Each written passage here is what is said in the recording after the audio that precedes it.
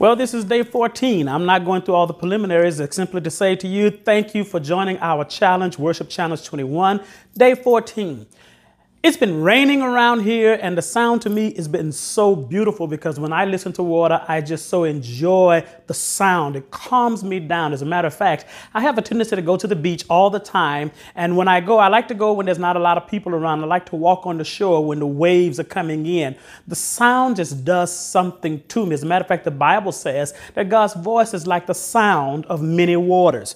And so I kind of like nature, to be honest about it. And here's what the Bible says. The Bible says all creation praises him. That's not just humans. The Bible says all creation praises him. Now watch this very carefully. There's one passage of scripture that actually says if we don't praise him, the rocks will cry out and praise his name. A lot of people don't remember this, the little bitty tape that we used to put in a tape recorder. That film right there, we used to sing songs by it. We used to worship by it. That little film right there is made with rock. So all rocks will cry out and praise his name. But I'm not going to let a rock out praise me. But here's what I want you to do today. I want you to go outside if you can, or just take a good look at nature anywhere you can. And I want you to see the beauty of God's holiness. See his creation. See how wonderful nature is. A lot of times we say, stop to smell the roses. I want you to stop to look at creation. I like to go out every morning and just sit on my porch and just watch nature. Listen to the birds sing. That's right. Listen to the birds sing. I like to hear nature. I like to hear the wind. I like to hear the rain. But when I see that and hear that, it's not just me. I'm listening to creation.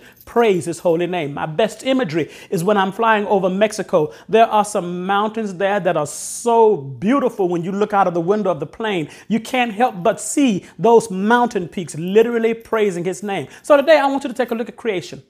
And then take a look at your own creation.